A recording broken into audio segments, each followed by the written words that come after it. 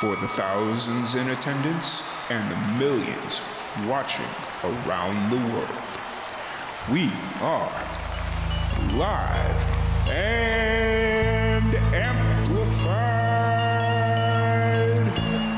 So let's get ready to podcast. Fire it up.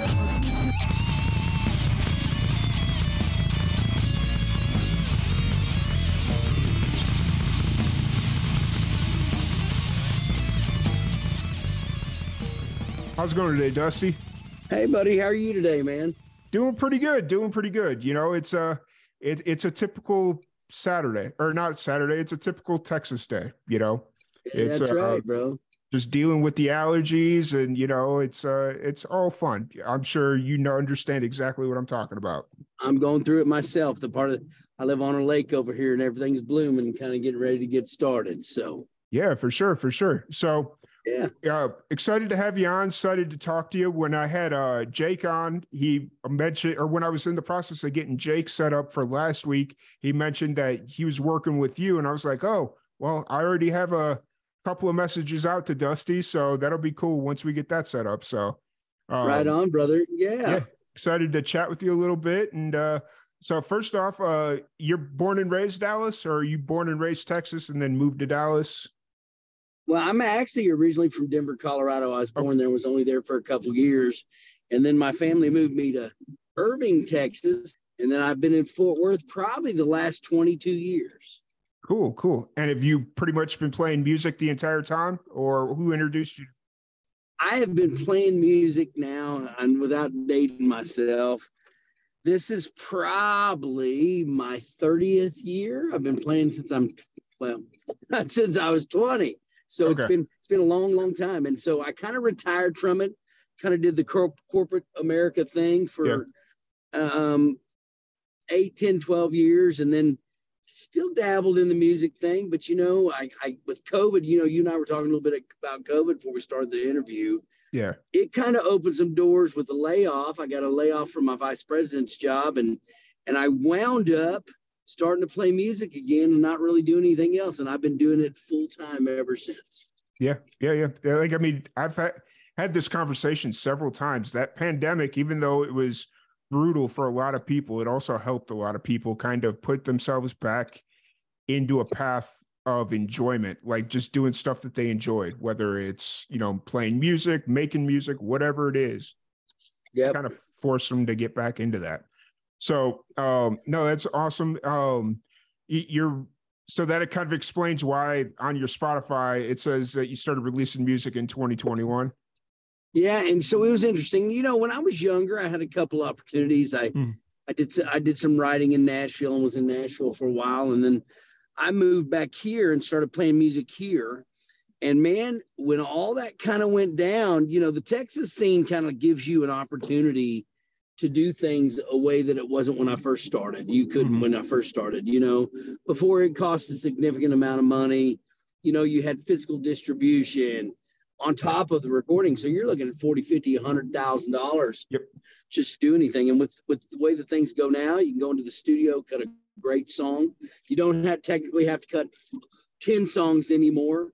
And man, you don't have the cost of physical distribution, which is, man, a huge advantage for an artist, especially when you're talking about finances. And so I've released 6 singles in the last 20 something months. Nice. One of them including being a Christmas song. And so we've really been able to build some brand awareness just by recording and being able to release. And that all came from the flexibility of what it offers, what Spotify and the way that you release music offers artists now. Yeah, for sure.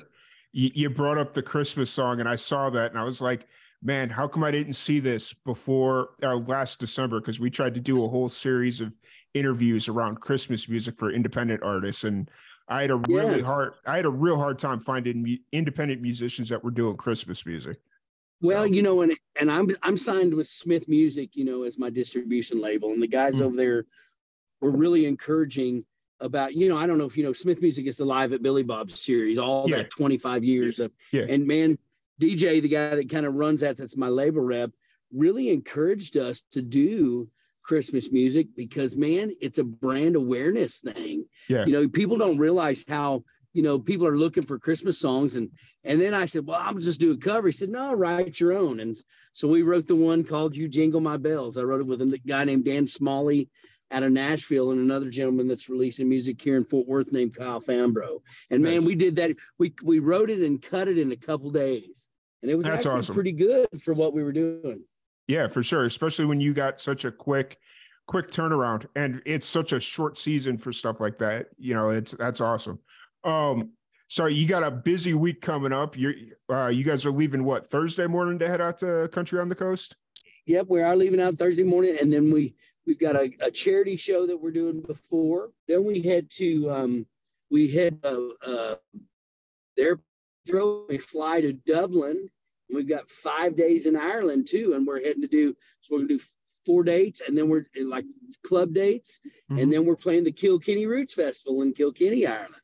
Nice. That's awesome. You guys are that's what I like about those international trips is if you're able to like book them out and make it like really worth your time, because it's such an so I'm not telling you anything you don't know, but how expensive it is to get over there. If you can make it to where you're going to be there for a minute and like really make it worth your while, those are always the best times. So, well, and I'll tell you what, man, we had a blessing. You know, when this opportunity arose and presented itself, I think one of the key elements was we had a sponsor that helped us put this whole trip together. And, nice. And man, what it was like totally thankful for the opportunity. And when I say a sponsor, we're playing a big show and he gave us the money to book the trip and go do it. And so we're making the best of it, just like you said. Yeah, for sure. For sure. So let's talk about your new single here really quick for a little bit. Honky Tonk Ways. It dropped earlier this year. It's been out about a month now, I think. Well, it's been out. We actually released it to radio on January 3rd. And then it released in February. We released it to radio 8 weeks early, just kind of giving radio a taste of it. So it's been out since the middle of February, towards the tail end of February, and it's been a pretty cool deal. Man's been my fastest rising single on Texas radio, fastest rising single on U.S. radio. We've gotten into the top 100 with it, and then I scored number 1 on one of the charts here in Texas with it. So it's been a lot of fun. Unexpected, but cool. Yeah, for sure. It's when I first heard the song, when you sent it over to me, and I started listening, and I listened to that song specifically. It's the type of music that I imagine comes out of Texas. It's just like, really. It's that Texas song that I imagine. And then when I like had the idea for this show, it's like wanting to put a highlight on some Texas music. It's like, that's the type of songs that I've been looking for. So it's really kind of funny how wow. Thank you. It's really kind of funny how our paths crossed and about something not even related to Texas, but yeah, it's so funny. So, well, man, dude, thank you. Thank you so much. That's a huge compliment. I appreciate that. Yeah, for sure. So you said this was your fastest rising song as far as like releases go that you've had out so far.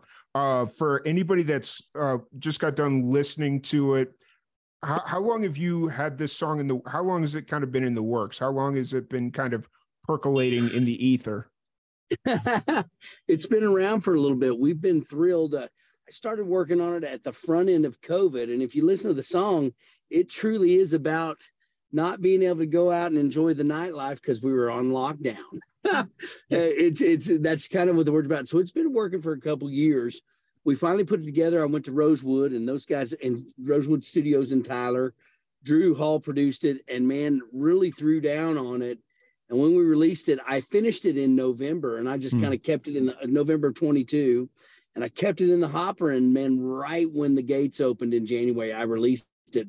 I think there's multiple reasons why the song's done so well, but I think a lot of it's because, man, it's fun. It's not crazy serious. And also, man, it is straight up good old 90s honky tonk music. Yeah. So we've been so blessed to have this do what it's doing. And there's so many people involved in when you have success like this, in making this kind of stuff happen. So I'm so blessed and thankful to be working with the team that we have. And of course, talking to you too and talking about this thing. So yeah, for sure. Pretty cool. For cool. Sure. It's all like just Texas. And I've been in Waco now it'll be 4 years in October.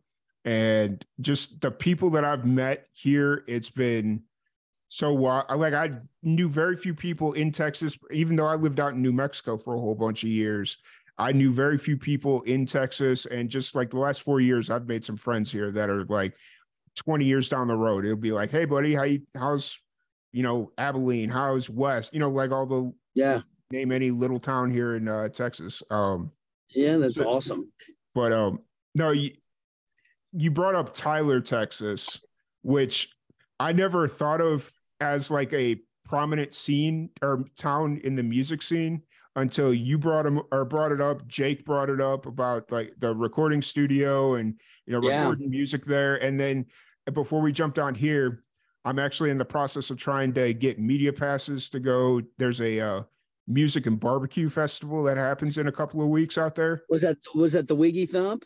No, it's what is it? The Red Dirt Barbecue Music Festival or something like that. Cool, man. Yeah. And like Charlie Crockett's out there playing. Like Charlie Crockett's going to be the headliner, and I've been trying to get him on the podcast for 3 years now. So it's like if I can work my way in there, I'm going to get there. So right on, brother. That's cool, man. But Tyler, man, that studio's been there for a lot of years. Like it's interesting. Jake and I recorded the same place, and we do a lot of work together. And so, like that place recorded like Leanne Rhymes, Cody Jinks has recorded there, Josh Ward records there, Aaron Watson still records there. Yeah, the last album that was released. So man, when you pull up to the building, you can't even really tell what it is. Yeah, it's pretty amazing how that works. So yeah, it is kind of an epicenter, an unknown epicenter of Texas country music for sure. Yeah, for sure. So jumping back over to Country on the Coast, you're getting ready to leave here in a couple of days, and you're going to be gone for a good amount of time. How did you kind of get linked up with Country on the Coast? Had you worked with Rachel before, or? Well, I'll tell you what, man. I had connected with a guy named James Vince, who does Live in the Living Room out of the UK, out of London. And he has come to Fort Worth multiple times. And ironically enough, it's kind of funny how this all came about. James was like, man, I'm going to hook you up with Hannah Roper and those folks over at Country on the Coast. Man, you can come over here and play and that'd be great. And I'm like, yeah, cool. Let's do it. Yeah. Well, and I'm thinking, yeah, because you know how this business is. People talk about a lot of things a lot of times. Yeah. Well, come about November, I get another note from Hannah going, hey, you're ready to book this event. And I'm like, really? I was like, that's great, man. Yeah, I'd love to. And I wasn't fully prepared for it.